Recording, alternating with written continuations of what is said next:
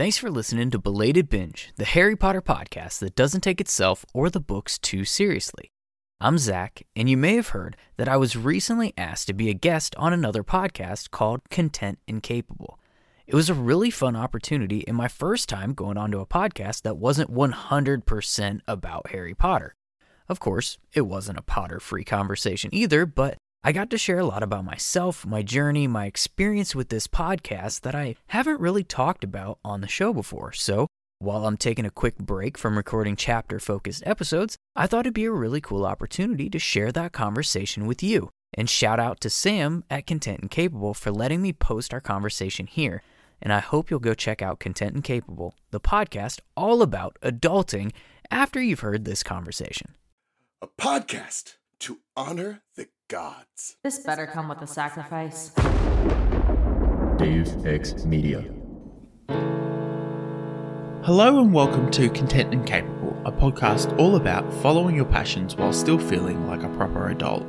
My name's Sam and I'm your host.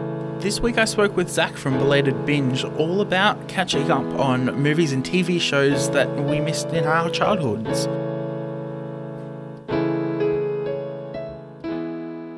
Welcome to Content and Capable, Zach. It's lovely to have you on.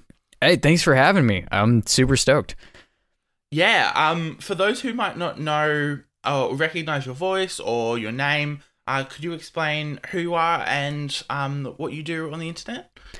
Sure. So, as you mentioned, my name is Zach. I host a podcast. It's called Belated Binge, where I go through some of my favorite forms of entertainment that I nearly missed out on because I'm just perpetually late to everything that is good. Right now, I am re-binging, if you will, the Harry Potter series. And that's, I assume, how you learned of my existence to reach out, probably through our mutual acquaintance, Christina, over at the restricted section.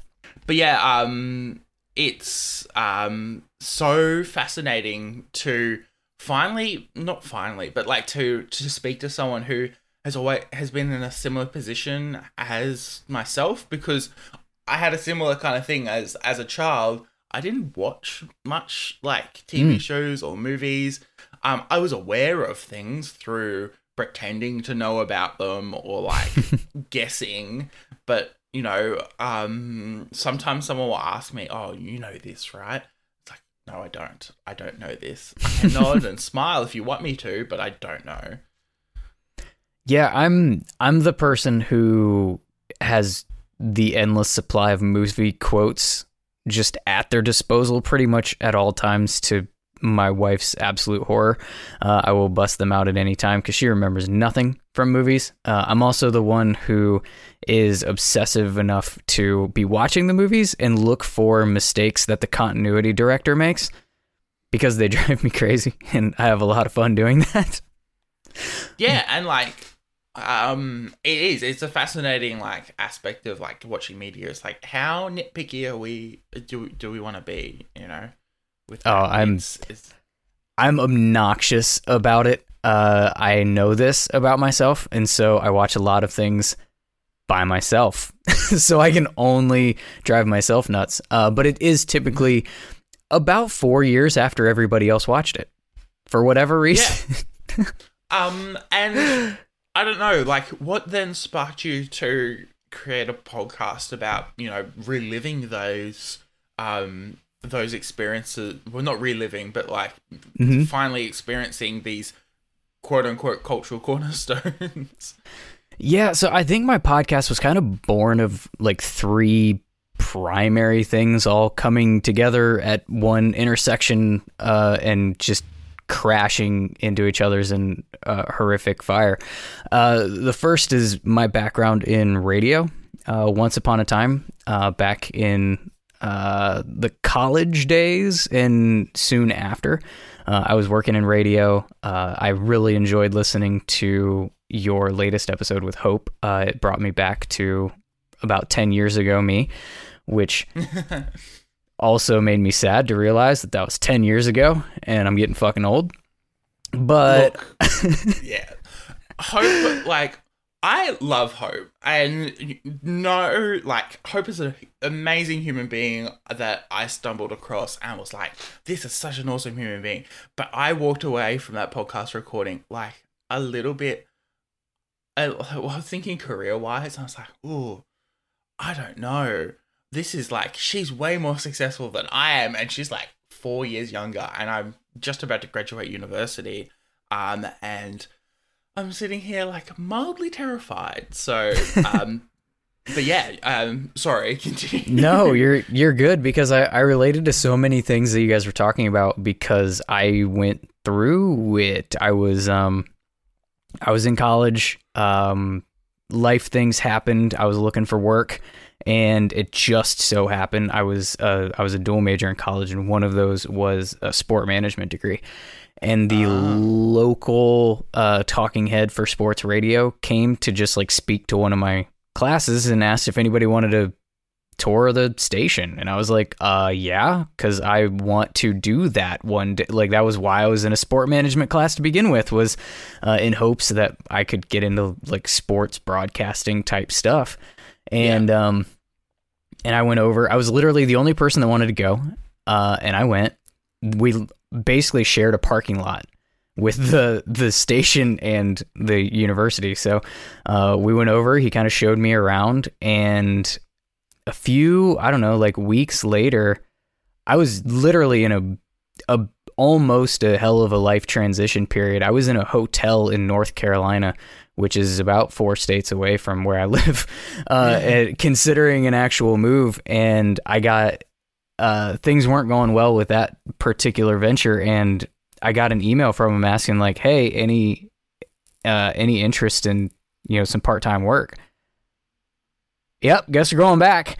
Cause awesome. I just, yeah. So I started doing some, just some like 5 hours a week of just board op stuff, and started learning and kind of working my way up through that. So as you guys were talking about just kind of getting your foot in the door and how you have people with some experience that give you a shot for no reason under the sun, I'm like, yeah, that's quite literally how radio works. Yep. That was my, that was my experience as well. So I think that there's been a few guests, and I think every person I speak to who works in radio has that similar experience of like, someone gives them a break, someone turns around and goes, I'm going to trust you, and you're going to, and you then, take that leap, and it's like, oh shit, I can do this. Yeah, for sure.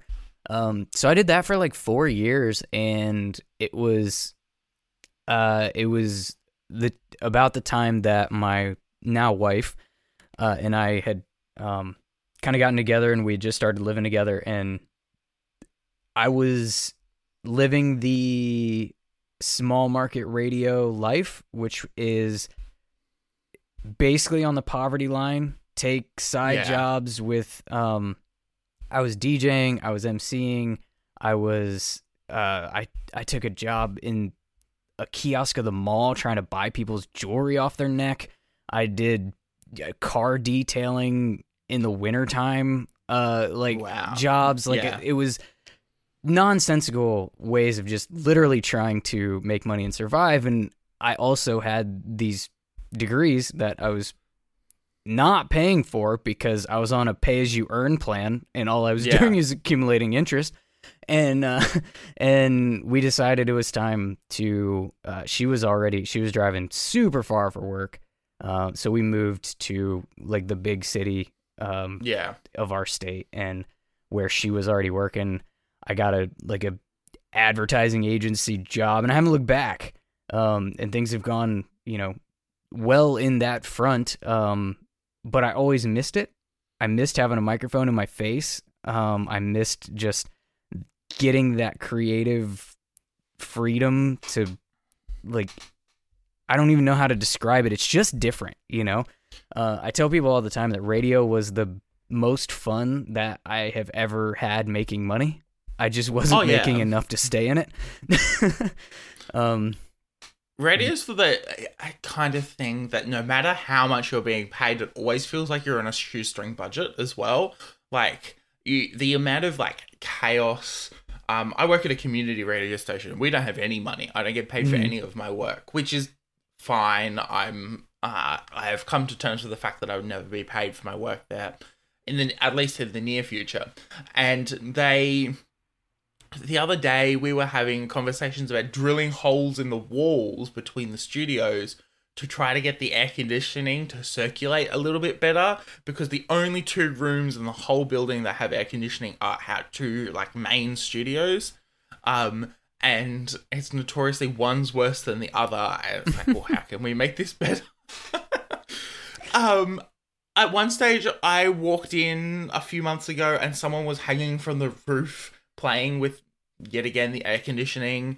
I often turn up and someone is like painting something or putting up posters or pulling down posters. It's like ridiculous stuff. And I've done more than one occasion. I've been a part of the ridiculousness. For sure. And it's like amazing. It's this weird manic energy that like everyone has at the same time that like we all agree is totally normal for being in a radio station. Oh yeah, we had, so our little cluster had 5 stations. And when I tell you I did everything from board op to the 3 a.m. like get up and get in there for morning show, like production, literally background production, to weather reads, to I literally like spent time in the like scaffolding, running wires for engineering. And that was all in the first stints before I actually got on air at all, and then that was its own beast of growth and opportunity and just like a hell of a lot of fun. But yeah, it's so much fun. If there was one suggestion I had for anyone, is to go and work on a radio station, even for a short amount of time. It doesn't have to be on air or anything, but being a part of that kind of community is one of the best things I think I've ever done in my life. Oh yeah, it's so fun. It is. It's a blast. It really is. It was a blast. I miss it every day, and I guess that's how you end up with a podcast. Yeah, it seems to be as my friends would say, the radio to podcast pipeline is quite big nowadays. There's a lot of people doing it. Not just like indie podcast creators like you and I, but like every other radio station as well, converting everything into podcast form. Oh, for sure. Yeah, I have opinions about that I don't necessarily want to talk about, because that's theoretically my future employers right there. So, but I heard nothing. Yeah, nothing whatsoever. Nothing.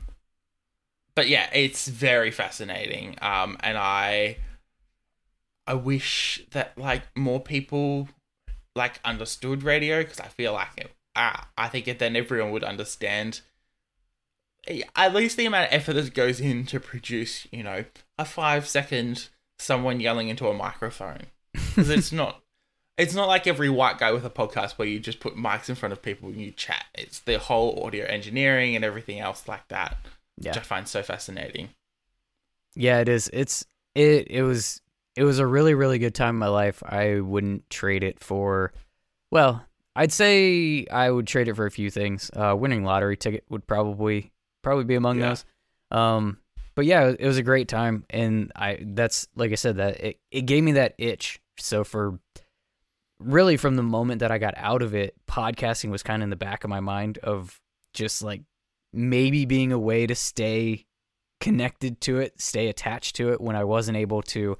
Because I started with the idea of maybe, just maybe, I'd be able to find a part-time gig in, where we went outside of my full-time job. And then I realized that a full-time job, when you're a salaried employee, is a lot more than just like a clock in, clock out situation. And I'm like, there's no way I'm going to then spend my off hours literally going to another job just to work in radio. So podcasting was it, but I didn't understand RSS feeds, like all these. If they were there, Anchor didn't exist. The Spreakers, the Podbeans, all of these things, like if they were there, I didn't know what the hell they were. So it was always sort of just kind of needed the right place, right time, right topic. And this one was weird in how it kind of came around. I noticed myself engaging in these like review podcasts of the stuff that I was enjoying watching and stuff, and I'm like, these people don't work in the industry. These are not like experts. They don't have sources. This is because in my mind, I always thought that if it wasn't going to be like country music, which is the format that my show was hosted on back in the day, which is something you do need to be like plugged into in order to have anything to say that's worth a damn, or sports, particularly the NBA that I'm completely obsessed with, again, you need to be plugged into, you need to have sources, you need to have like all of these connections to. I'm like, there's no, like, why the hell would anybody listen to me talk about any of these things when they can get this information from people who actually work in it? And they're the ones I listen to. But I was listening to all these reviews. I'm like, these are just people. And they're just enjoying talking about the things that they enjoy. And I was like, that's the entry point. Now, how do I, how do I narrow it down? Like, how do I decide what those topics are going to be, what those series that I could cover are? And I was like, well, I do seem to have this theme going on where I'm super late to the party on all of this, awesome shit that I'm now, obsessing over and going down the rabbit hole of all of the podcasts and YouTube videos that exist within these forms of entertainment. And I'm like, well, you just got your podcast idea. When are you going to actually sit down and do it? Yeah. And then it's the whole, let's sit down and actually do this thing, and figuring out how to put out a podcast, which is a whole process. Sometimes my brain hurts trying to explain the process involved, and just like, it's not hard, but at the same time, it's way more complicated than it should be. Yeah, there's complexities, and it's not hard to sit down, turn the microphone on, and talk. It's a lot harder than people think it is. 100%. But that's not the hard part, though. The hard part is the prep. It's the hours of editing afterwards. It's the figuring out how distribution actually works, and then growing it afterwards. Like, I just put hours into this thing. How do I get literally anyone to hear it? Yeah, 100%. Yeah. I think I've said this a few times, but I had a professor whose rule of thumb was, for every 1 minute of content you create, it's 3 minutes worth of work. And for most visual and audio mediums, it is the rule. Like, I reckon it is probably 3 minutes worth of work for every 1 minute of content I produce. And it's fascinating to see that is the case. But yeah, it is. It's one of those things where it's like, oh wait, I have this great idea. I'd love to do a podcast. And then, 3 years later, you're like, oh, all my energy's been sucked into this black hole that is audio editing. Help. It's fascinating. But how did you realize initially that you had missed out on some like key cultural cornerstones as a kid? So I guess it's not really that I realized that I had missed out on something, later or whatever. I think it's more that I tend to not be all that trendy to begin with. I don't, and if people that are around me, or particularly like people I work with, or people at school, if I'm going to class or whatever, if they're if popular culture, quote unquote, is obsessed with something, I'm typically not consuming it, generally speaking. And that could be because I just don't want to follow the trendy course or whatever in my nature, or I'm obsessed with something that I already missed out on, and like that's the rabbit hole that I'm currently down.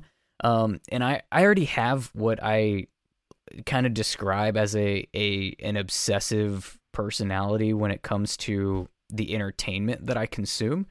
Yeah.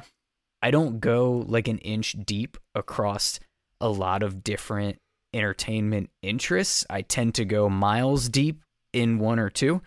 And so it kind of if I'm consuming it, it sort of consumes me in a lot of ways. Yeah. And that, I think it's really great for like a podcast format, just like as a weird side note. Yeah. Yeah. And I think what that does is it sort of makes me hesitant, even if I think that whatever they're describing to me sounds like it would be interesting. I'm like, if I really am going to get into this thing, there's a chance that this could like be a significant portion of my life over the next months, years, whatever, because I know I'm going to go down the rabbit hole. If I really like it, I'm going to find the podcasts about it. I'm going to find the YouTubers that are talking about it. I'm going to find the theories. I'm going to find the additional content. I'm going to find the companion shows. I'm going to go all the way in. And sometimes I'm just not like really in that headspace to take on something new in the moment just because all these people told me that it was great.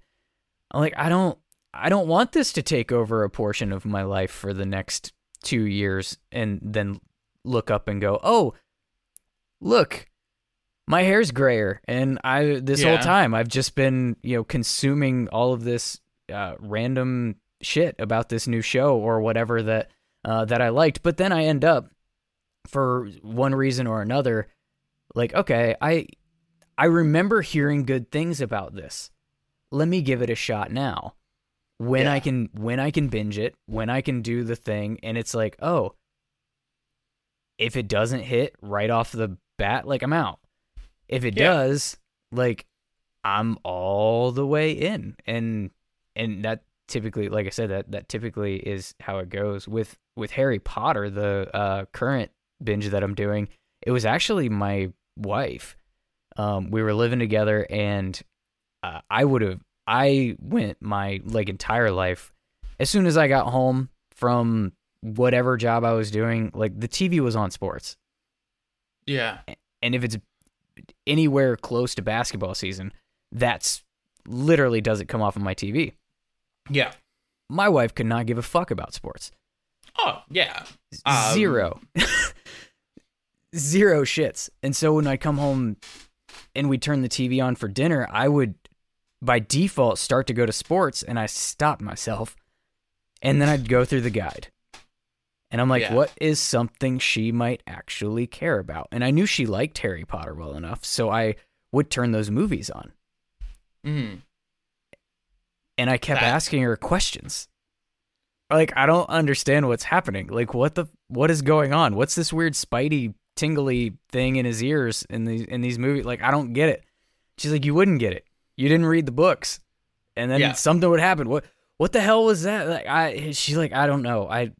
You'd have to read the books. It's better in the books. And after telling me that about 1,000 times, I was like, okay, I'm going to read these fucking books. So I know what the hell's going on because I keep turning these movies on so that we have something not sports to watch together. And I'm clueless and I'm annoying. So I'm going to read them. And I listened to the audiobooks, and then I listened to them again, and then I found MuggleCast and listened to bits of them again, and then I found YouTube and other podcasts, and I was like, okay, so now I'm in this weird fandom.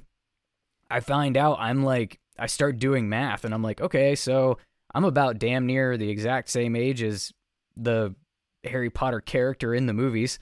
I've been told all my life, like, hey, you know who you look like? Harry Potter? Yeah, you do. Like, never heard it. The amount of times like people are just immediately compared to Harry Potter, like it happens way more often. Like I have a group of friends, and the three of us, one's a ginger, one's a woman, and then there's me. And so like I defaulted to Harry. Like everyone's like, you're the Harry Potter in the group. And I'm like, Oh, I really don't want to be the Harry Potter of the group. Like, I was I was at a Halloween party. This is timely because the time we're recording this. mm, And this was right before the pandemic, right? So yeah, my wife and I just got married. This was our first like couples costume thing. We went to a friend's house for the thing. And we don't do costumes. Like, we're not big Halloween people, but we had shit in our closet, and we went for as Jim and Pam from The Office. yeah, I wore contacts. I shaved. I tried to do the flippy thing that he does with his hair. And I was wearing a dress shirt and tie, you know, like Jim from The Office. yeah, yeah. I didn't get one foot in this door, and somebody drunk that I'd never met in my life started shouting, "Harry Potter!" Oh, And that's... for the entire night, I was either Dan Radcliffe or Harry Potter to this stranger. I'm like, no, we're doing the Office thing, yeah. my friend. But, you know, okay. That's kind of where it was. I was at a Halloween party last night as of recording, and we I'm not very good at costumes. I'm Halloween so is Halloween's not very like a big Australian thing. Like capitalism obviously likes to like play it in, but we often use Halloween as the excuse just to get together as friends and like have a bit of a party and drink alcohol, you know, etc., etc. And I think that it was a friend of mine gave me the idea to dress up as the baker from Into the Woods. What I didn't realize when she gave me this idea is that the baker is played by James Corden, which wouldn't necessarily be a bad thing if it wasn't the fact that a lot of people just regularly compare me to James Corden, which is, it's like, it gets annoying after a while, everyone, please, you know. I told this story on my podcast. That's part of the reason why I didn't like finish reading the series as a kid. When you're made fun of for looking like Harry Potter all your life, you're not going to pick up the books and be like, "Oh, who's this character that everybody makes fun of me for looking like?" Oh yeah, all the time. Or the problem, a part of the problem, the reason why we didn't watch a lot of TV as kids is I'm the eldest of 10.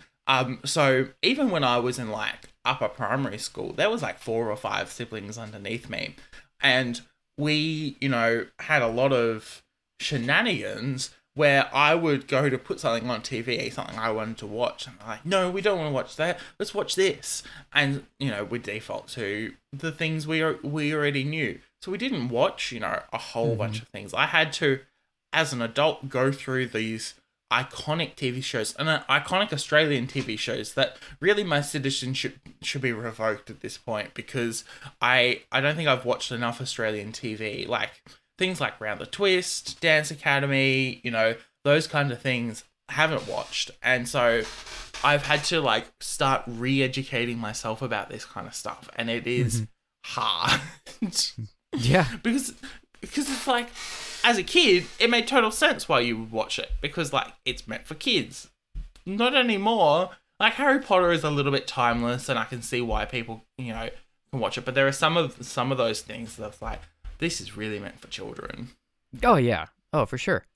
And I can't go back to a lot of the stuff that I even liked as a kid. Outside of nostalgia factor, it's like cringe, and okay, that was a fun 20 minutes of my life. When my daughter was born, I tried to put on Rugrats. Yeah. That was rough, man.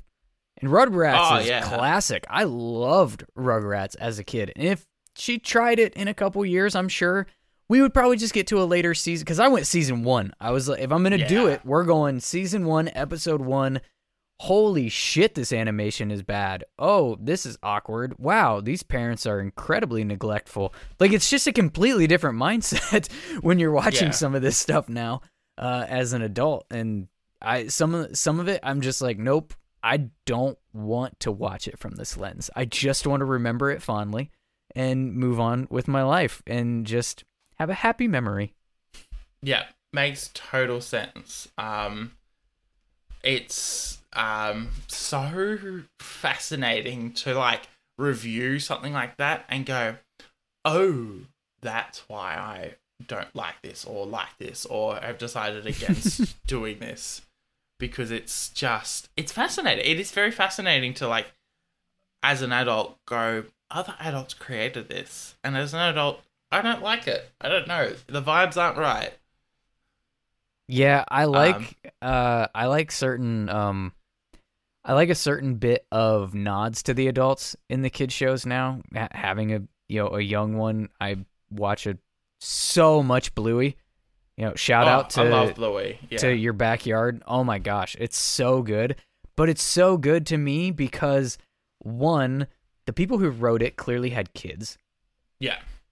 And two, there's enough sprinkled in there for the adults to laugh at that I get to have some enjoyment in it too. Like, some of my favorite episodes have the funniest, just blatantly making fun of human culture at this point moments, and I'm just like, the marketplace, I think, is the one episode called where the one kid who's supposed to eat all organic and stuff.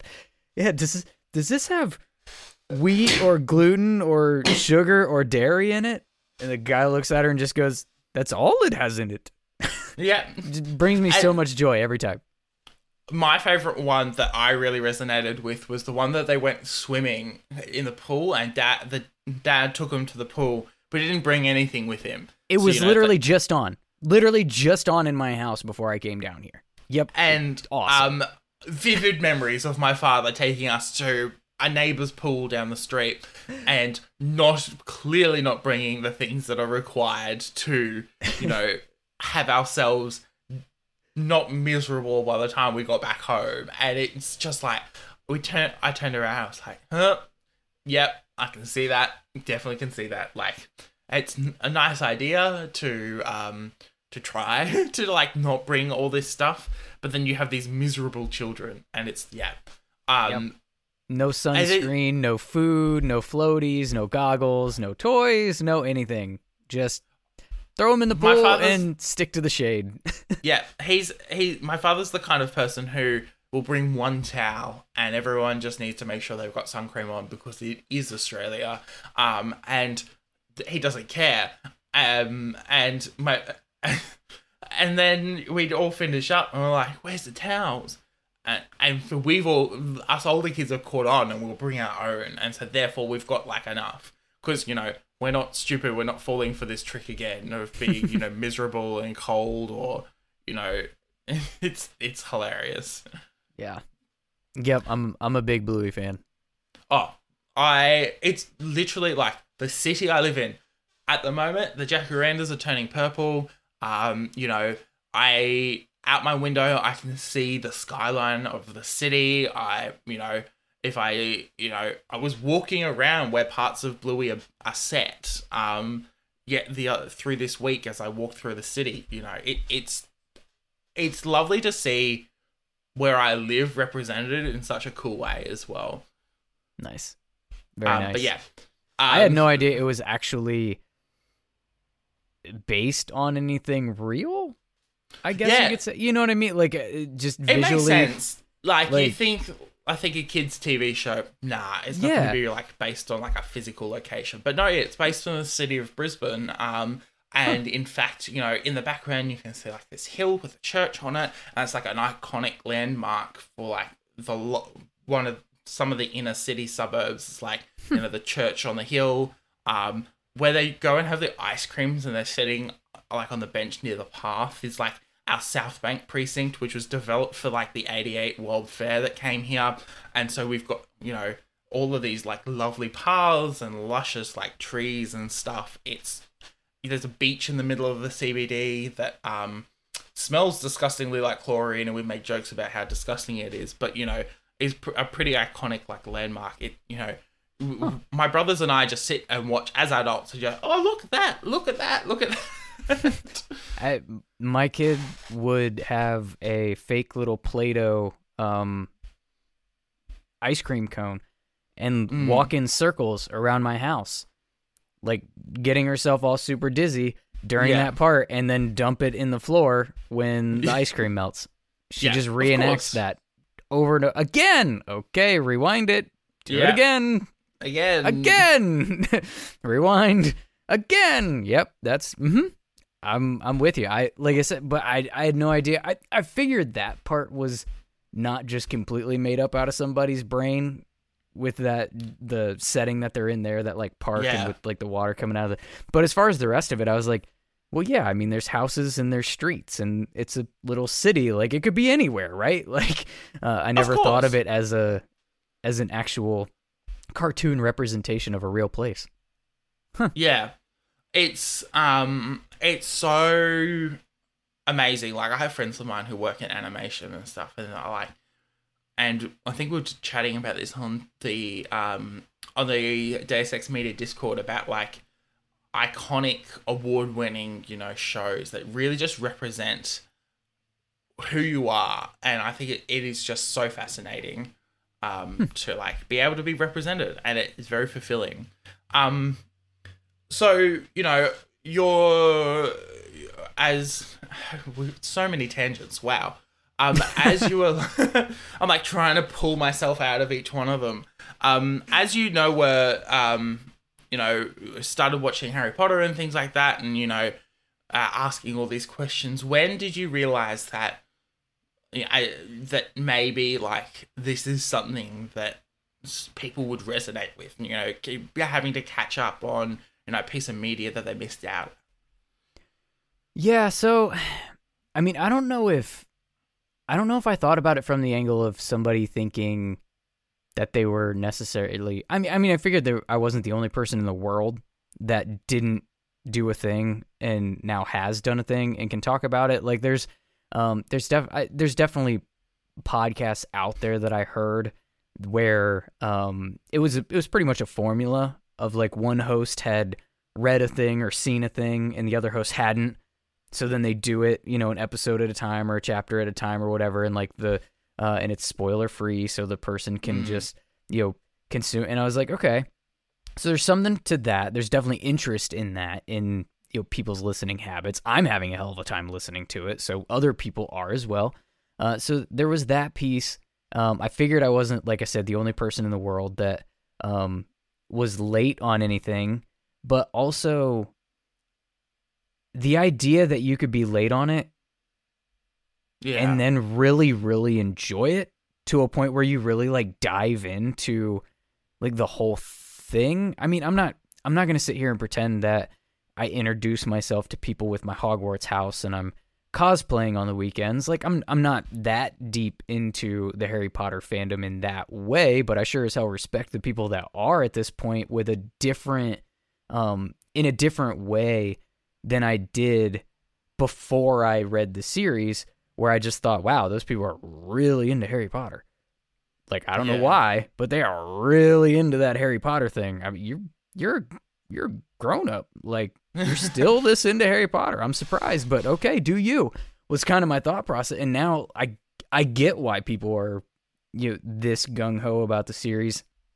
And I was like, okay, if I can get this into something after being late to it or whatever, like maybe I can make a compelling conversation sort of along those lines. But at the same time, I knew, at least in my head, I wanted it to be I wanted the discussion to be around the thing more than around me.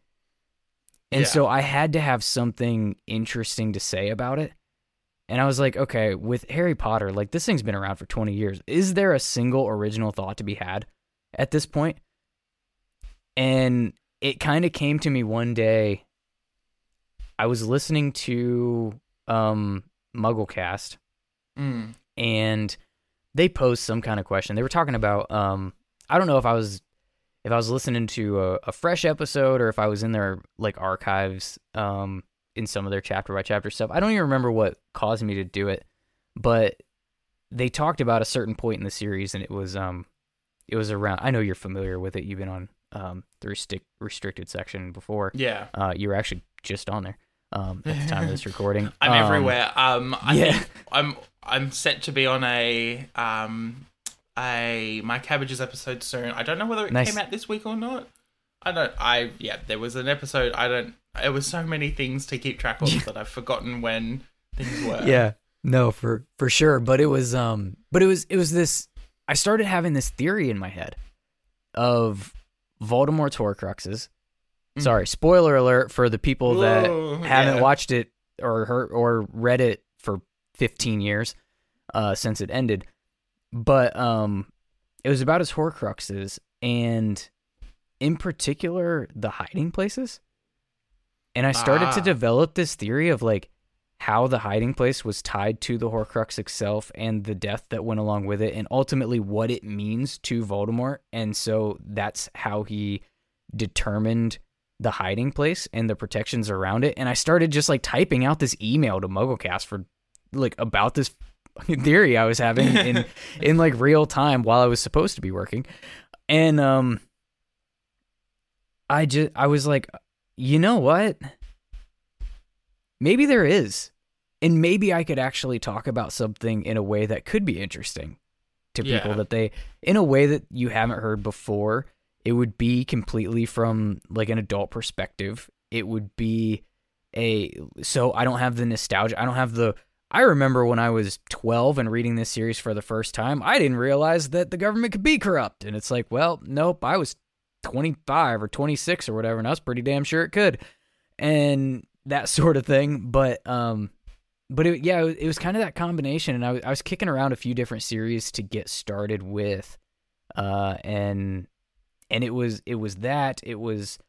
kind of a slow snowball into even more the theories and the headcanon stuff, and that fascinates me so much. I'm as fascinated with Harry Potter about what's not on the page as what is. Yeah. And so I was like, you know what? This is how I talk about it. You know, and catch the Easter eggs as we're reading along, do some foreshadowing stuff, you know what I mean, and bring light to that stuff as like, this is a reread. If you haven't read them before, my show is going to spoil the shit out of you like that. It just is. But I was like, yeah, I can probably do something with this. And this has the robust fandom after so long to still be this engaged, to still have this many. I didn't have any idea that there were so many Harry Potter podcasts. Oh yeah. When I kind of became one. And I was like, oh, maybe this wasn't the best call. Like, one, yeah, all of these exist, so there's interest and intrigue, but like, there's a lot of us swimming in this sea, and how the heck do you get? No, I almost wonder if I dove into something that was almost too saturated to stand out, but it was. It told me that there was at least an audience that would be open to additional perspectives and additional content even after this long. And so I was like, you know what? If I'm gonna of the ones I was kicking around, I was like, if I'm going to start somewhere, this is probably the one to start with and see if it could even have legs. Yeah, it's always that initial like start, and it's like, yeah, I've got these ideas, I can't hear them anywhere. Although, let's be honest, I think everyone's made this commentary. There are a lot of Harry Potter podcasts. Not that it's a bad thing. Many. Like, it just forces people to be way more creative than, you know, the bare minimum. And the thing that I really like about them is that I have collaborated with several of them. We go on each other's Harry Potter podcast. Like, it's not a weirdly... I'm sure that, you know, deep down, if you ask people, you're like, yeah, if somebody's making a list of the best Harry Potter podcasts, I want to be, you know, above all these other ones. But, like... It's not rooted in, that's more just, you know, you want people to listen to your podcast, not like ill feelings towards the other ones that exist. And it's not like uber competitive like that. So that's been super fascinating. I have made contacts with people that I otherwise literally would never have known their names or like got to talk to them or had stimulating conversations. And that's been really cool. And I also, I forgot to mention that as I was narrowing things down, the two other series I was considering starting with also had actors and actresses from those series in the middle of podcasts that were exploding on the internet, doing the exact same like format. And I'm like, well, can't compete with that. So let's take a shot. yeah, if you can't beat them, join them, right? And it's so fascinating to like sit there and go, I have an idea, and then watching, like, at least from my perspective, watching now people have an idea and then act upon that idea and fulfill it. I just helped a friend of mine launch her podcast. I have other friends of mine who've launched their podcasts. Most of us are journalism students, so we're like trying to, make our way into the industry and things like that. And it's like, wow, these people are like got this incredible success and are so passionate about what they do. And I'm so excited to, and collaborating with people as well. And, it's so exciting to be, a part of a community that like of people just in general of who are like so excited about podcasting or creating content or chatting about media. Because I had Caitlin on a few weeks ago and we talked about, the dissecting movies in an intersectional feminism way, the Bechdel cast and things like that.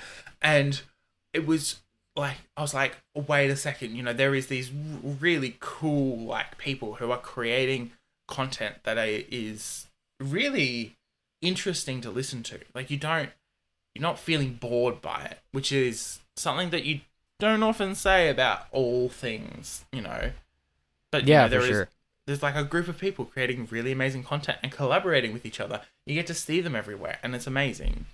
Well, yeah, that's the coolest part about this so far for me is like this shit. Like, you're in Australia. I am so not in Australia. Like, when would the two of us have a conversation in life ever? Oh, never. Without this. I wouldn't know you exist until you make it big as like a journalist, and I see you, on TV or some shit, and I just like you're just a head on a screen. Yeah, like we would never have a conversation if it wasn't for podcasting and this little network again of. I am actually, I'm fascinated by you all over at Deus Ex Media. Just that array of different podcasts and that little network that you have established and branded and turned into like a cool little collaboration space where you go on each other's shows. You always have creative outlets. You always have collaborators. You always have sounding boards and people and supportive people, and people to give constructive feedback and to help you with ideas of growth and of all kinds of just a constant like companionship through this podcasting journey that you all have, even though again, you're in Australia and a whole bunch of them are so not, but like it still is a very connecting tissue, and it's fascinating to me as somebody who's literally doing this. I am sitting in my basement because my wife has condemned me to it for podcasting, and I do this solo soup to nuts and unless it's fascinating. I like people ask me from time to time, why did you join a network? Did you need to join a network? What was the point in doing that? And I think my parents also asked these things when I first started out as well. And when I went and visited the States in July this year and met, Alex and Zach and Charlie and Christina and the rest of the gang from the restricted section, it was like, I came back and I was like, that is why, these people are all here. We all support each other. And while I'm halfway around the world and often feel very isolated regardless, having all of us together is just like something that I work collaboratively in general, and then being able to have people who are supporting me in my personal pursuits and a whole bunch of other bits and pieces is way more important than I ever really give credit for. It's amazing. Yeah, I've thought about it before as somebody who's doing this literally on my own from the basement. Yeah. I've thought about like what would that dynamic be like, and and I not jealous isn't the word, but I'm fascinated that you all have it, and so as a person from the outside, kind of like watching it, it's really cool to see. I don't know if anybody else that's outside of you all's little circle would tell you that, so I am. Oh, that's lovely. It's fascinating, and every now and then I go, I wonder if I went alone, what it would be like, or like, I very much like, I don't know whether you've seen Community, but like the dark, like, I wonder what's happening in the darkest timeline kind of like question. And it's like, not that it would be the quote unquote darkest timeline, but it is a fascinating like thought aspect of like, I wonder where I would have been if I had to go this alone. And like my idea when I pitched it to Christina and the gang was pretty out there. Like it wasn't an idea that was going to get off the ground easily, and it needed a lot more work and a lot more behind the scenes work than I think any of us really give credit for. And it's one of those things that like I now can leverage, the friends that Christina has who would be willing to jump on the podcast, friends that I've made being able to make this podcast, and, a whole bunch of other really cool things is amazing. And a list of 100 potential guests. And at least you would have had to come up with that damn thing. Oh, I credit Christina with most of those.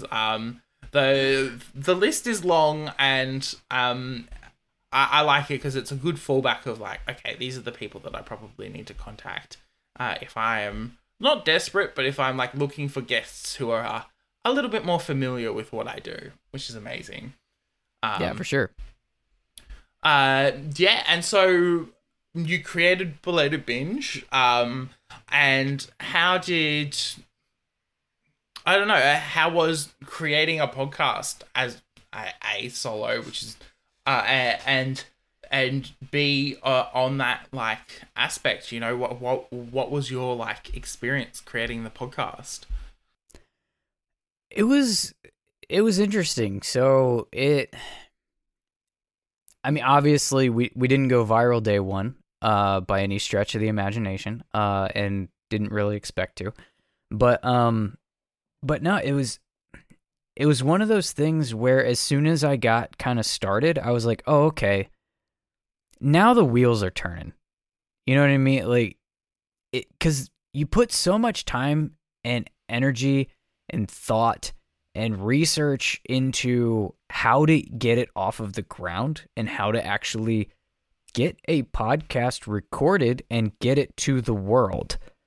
That's your venture for however long it takes you. And I was planning for a while, probably a year, before I actually like turned the mic on and put something out there. And it was a really interesting process as I did it. And then again, like as soon as I launched, then it was sort of like other kind of like other experiences that I have in life start to kind of like tingle, and it's kind of how do I put it here? Like I'm, I have the radio background kicked in, immediately, because it was like, okay, I'm doing this by myself, right? Like my show, while I do enjoy getting guests on to go through the chapters, most of the episodes so far have been solo. So how am I going to sit here and talk to myself for 45 minutes about a book written for children? How's that actually going to work? How am I going to keep it from getting monotonous and me just rambling on? Okay, yeah. So I came up with these segments, and it was stuff that I could fall back on and know, hey, I can, when it comes time to prep for this, I don't have to reinvent the wheel every single time for every single episode to make every single episode interesting. If I put them into these specific segments, then I know, oh, so for the divination segment, I need to pull out some foreshadowing from this chapter. What are those, moments that I can give? Here's a section where I call it house points. I'm going to talk about the characters I liked and didn't like, and I'm going to arbitrarily give them points. And this these are the new segments as of season 2. The season 1 when I first started had basically the same concepts but different names. I was making everything sports themed. Making everything sports themed for Harry Potter content probably wasn't my best foot forward for the first book, but you learn that stuff. But then I've got the bit at the end where I'm pretty much making fun of it. Like what if this didn't make any sense? Because these books were written for kids. And sometimes plot happens and you just have to laugh when you're an adult. And so I put that in there. I wanted to make sure that I gave a thorough enough review of the chapter that somebody who's listening to my podcast could feel like they were doing a reread without actually having to pick up a book. Yeah. And so that was a big piece of kind of starting from there. And then I wanted a bit of more of a deep dive, theory-ish, headcanon-ish, segment to kind of talk about the stuff that is going on, but you're not reading it. There's a lot of Dumbledore stuff in my podcast, with his master plan and what strings is he pulling behind the scenes, and so I was like, okay, these are different segments, and this keeps it interesting when I'm doing this by myself for people to hear. And then it's like, okay, well, I'm doing segments. Guess what I need? I need liners. I need music beds. I need to get into these, and so the audio production side comes out, and I was having a lot of fun putting it together. And then immediate from launch, it's like, okay, now I work in digital advertising. Yeah. Granted, my expertise is with companies' paid budgets. I don't have a budget. So it's like creatively thinking, okay, I know marketing, but my skills are mostly when you have money behind it. How do I do this when you don't? And so I get to kind of go, think differently, I guess, in that way, in trying to get people to hear the damn thing. And I started finding other independent podcasters on Twitter and stuff like that. The kind of the Pod Nation network where there's opportunities for promo swaps, and I'm like, okay, so now I'm making a promo so that I can swap promos with other podcasters to play each other's promos in our shows. And I'm trying, I was trying some Facebook ads, and I just recently actually did a new way of podcast audio ads, getting placing ads into other podcasts and stuff, and it's just been fun to go to, again, pull from different areas that I didn't really think of at the time when I was like, hey, I just want to talk about some cool stuff and try to make an interesting show. But it's been fascinating, to say the least, and I'm pretty good at rambling, apparently, because it's one of those fascinating things where there's so many different skills that you pick up and realize you've got to learn. You mentioned before that, suddenly you're a marketing, you're doing marketing, and then on the flip side, then you sit there and I'm about to do this. I graduate university at the end of, by the next episode coming out after this one, I will have finished university. My graduation ceremony is not through to December, but I sat down. I'm gonna have to sit down and go, very minutely through this podcast and experiment with editing and music and audio production and a whole bunch of other bits and pieces that, to be honest, I haven't had a lot of time to experiment with. But go, can I improve this? What ways can I improve this so I can make sure that everything is fine. Makes sure everything's up and optimized as much as possible, and it's so fascinating to be able to be in a position where I can do that. And I've gone through ebbs and flows, right? Because I'm also, I'm also a dad. This is very much my kind of side hobby, if you will. It has not turned into a lucrative, monetary monster of additional income stream for my family at this point. That would be the ultimate goal for it, but that has not happened.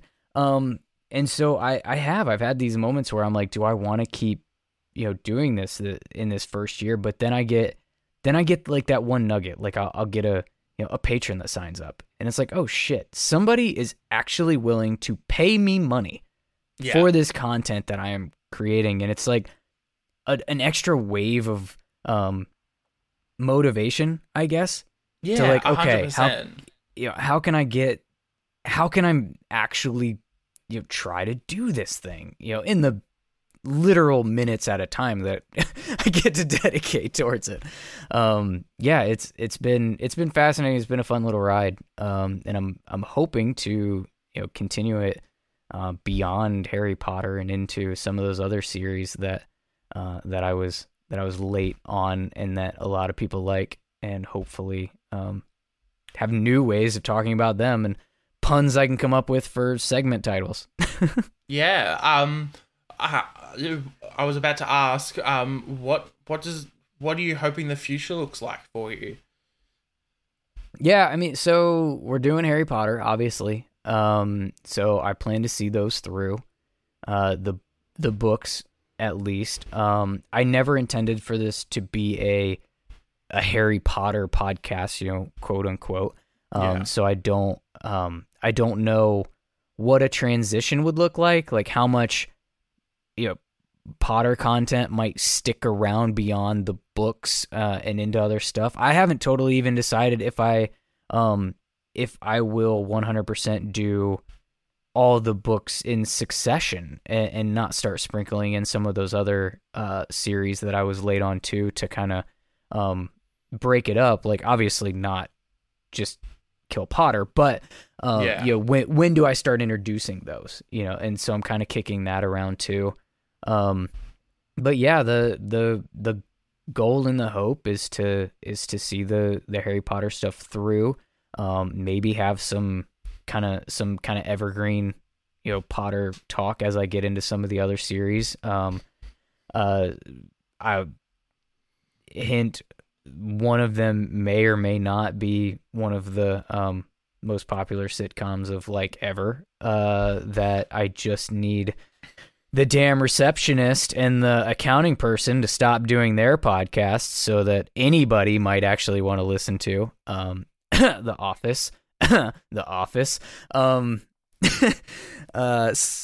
it is fascinating. You sit down and you're like, oh, what's next? And it's like, oh, now I've got to think about the stuff that's next. And as you said, it's like, whoa, I want to do this, but these other people are doing it, and the whole, are people going, is this going to be suitable? It's almost like repitching the podcast again as you move on. Well, yeah, and there's always in the back of your head, or at least in the back of mine, I do worry, okay, I'm starting to build an audience for Potter. Yeah. Are they going to give a shit about the next series that I want to talk about? Are they here to hear me and my way of going through it because they're interested in the way that I'm doing it and they're going to actually want to hear me talk about another series? Or are they here because they love Harry Potter and they want the experience of rereading it with me as a companion along the way? If that's why you're listening to me, great. But how do I keep you around too as I start to bring other series into the fold? And that's questions I don't have answers to yet, what that's going to look like. If it's literally staying true to Potter all the way through, and then maybe doing, I don't know if it's patrons only content that is Harry Potter, just from now until the end of when I can do it, or if it's, like I said, doing, bringing some series in and doing a season on a different thing, and then bringing, Potter back, or doing a mixed season where it's releasing a Potter episode and then releasing an Office episode or a Sons of Anarchy episode, or whatever next series that I start consuming because, you know, I've still never seen Game of Thrones. I've still never seen Breaking Bad. I've still never seen Walking Dead. I've still never seen all of these things that people really like. So every the series you've endless. mentioned, bar Harry Potter, not seen either. It's, you know, Right. it's like, oh, no, don't know any of this. Well, yeah. Yeah, and do I do any of them, do I adjust format a little bit and do any of them as I'm experiencing them for the first time? You know what I mean? Do I do my first watch through or whatever? I can tell you I feel pretty good about the idea that it's going to be TV after Potter. Yeah. I'm not a big reader, and I don't see me becoming one.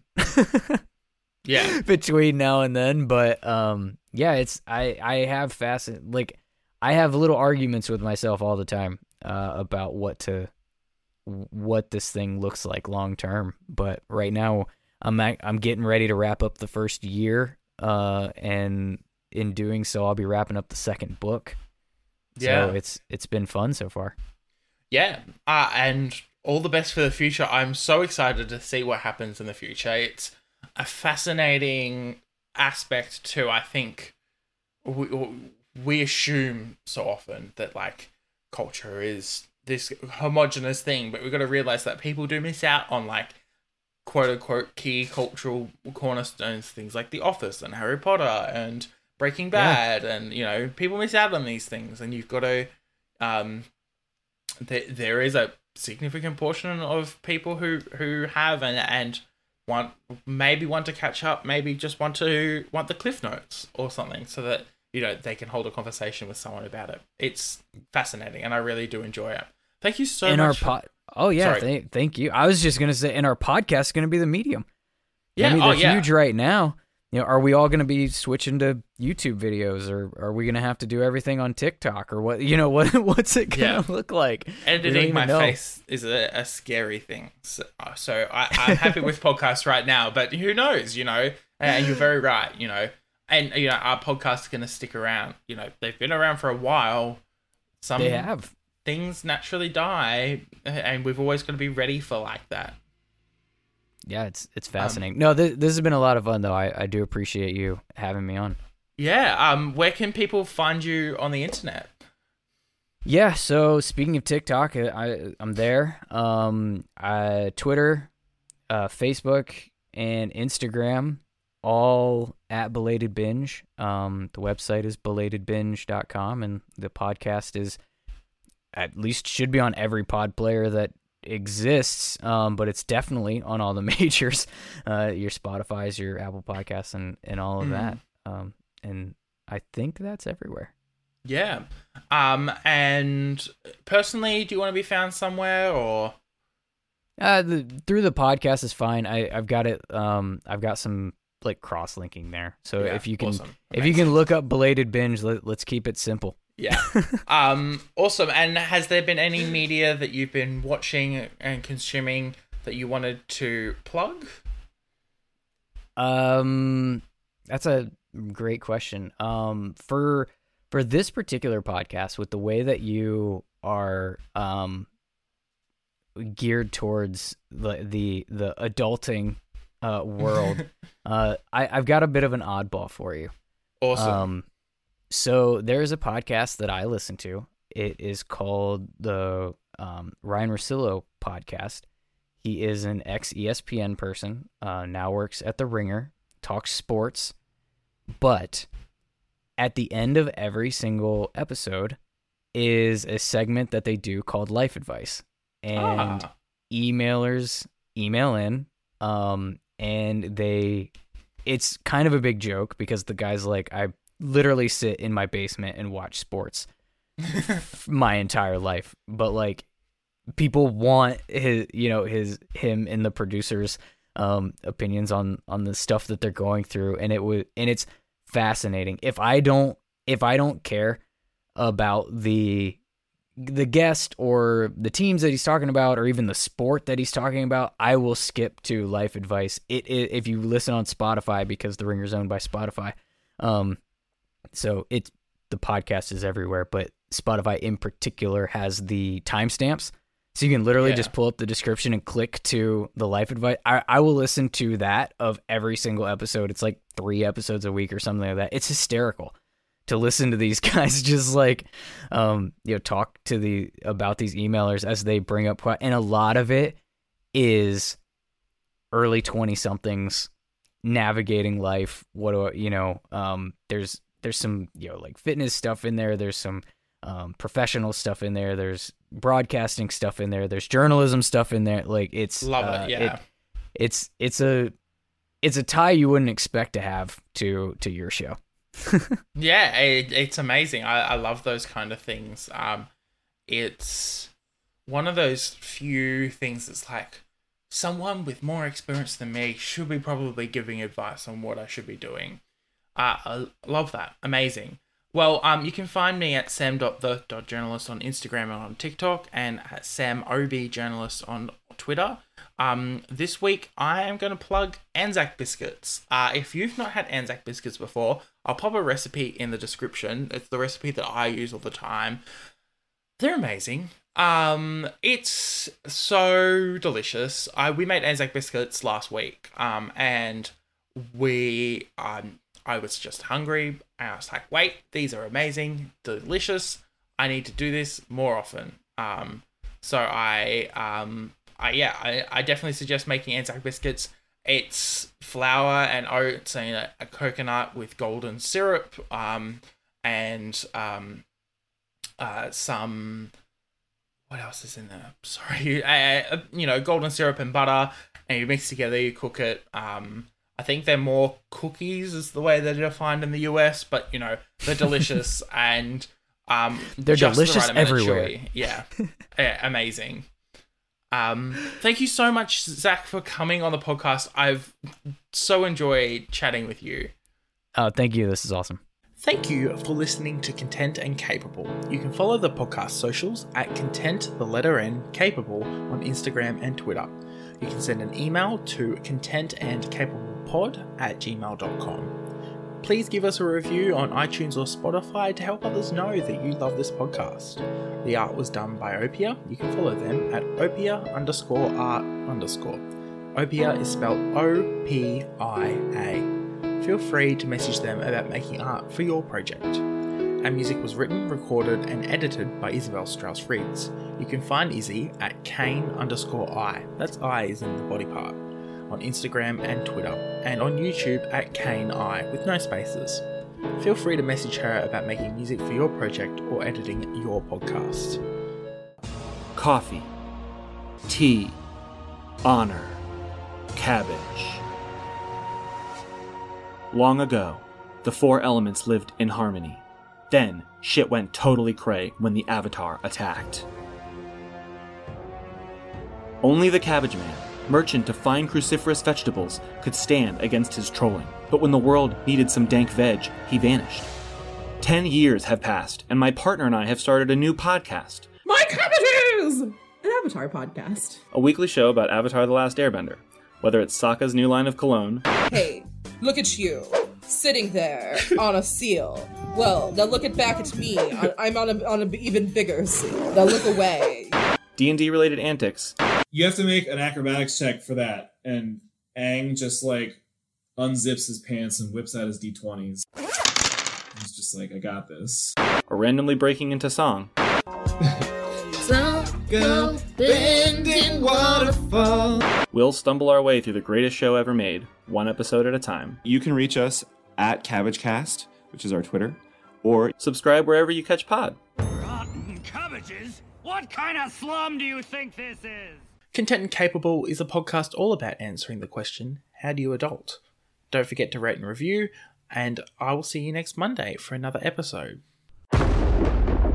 Deus Ex Media. Explainiarmus. It's time to disarm your reluctancy and explain how you can support this podcast. Belated Binge is a fully independent production. I read the books, write the script, record the episode, edit the recording, pick and produce the sounds, manage the content schedule, manage social media, promote the podcast, and feed producer Jack. Any costs from equipment to software to website development, marketing, any of that comes out of my pocket. And despite how many times I've been told we look alike. I'm no Harry Potter. No half-giant has ever taken me to a bank full of cash and said, "Hey, you're rich!" Having a podcast takes a lot, and it's not easy, so your support is literally the only thing that keeps the show going. And there are a few key ways you can support the podcast. First, word of mouth is absolutely huge. If you enjoy the show, please tell every one of your Potterhead friends to give it a shot. Also, many of the pod players now support a rating and review function. Apple, Spotify, GoodPods, Podchaser, just to name a few. And it takes about 4 seconds to leave a 5-star rating on the app. This can be greatly impactful. If you have more than 4 seconds and the app that you're using supports written reviews, that's even better. Think about how reliant we are on reviews. Whether you're buying something new or deciding what book to read next, we're always looking at ratings and reviews to weigh into our decision. Podcasts are no different, and your positive review could be the difference in someone discovering the show and deciding to give it a chance. Another great way to support the show is engaging in the conversation yourself, whether it be answering the specific questions I pose during the show or on social media. Maybe you just have a theory of your own, or you want to leave some feedback. I'd love to hear from you, and maybe even share it on the podcast. You can submit your thoughts by leaving a voicemail on the website, belatedbinge.com. Just click the little leave a voicemail icon on the page that you visit. If you don't like the sound of your own voice, you can also respond in written form by using the contact form on the website, leaving comments or DMs on social media. My handle is belatedbinge across Twitter, Facebook, Instagram, and TikTok. And you can also email belatedbinge@gmail.com. The final and perhaps most impactful form of support is to become a patron on Patreon. I've made a ton of updates to Patreon membership benefits this season and some goals to shoot for as well. There are currently 6 tiers available, designed to fit any budget level ranging from $1 to $20 with all the bells and whistles. So benefits range from early access to ad-free versions of the show, recognition on the website, bonus episodes, patron shoutouts, show prep notes, insider participation, Binge Award participation, input on show content and future benefits, a drawing for a physical gift sent from me to you, and others. I've also set some growth goals that'll unlock new benefits for existing tiers and maybe even adding some more stuff as we go. The first goal is to get 10 total patrons, at which point I will start a patrons Discord server. However you choose to support the show, thank you. I truly appreciate it.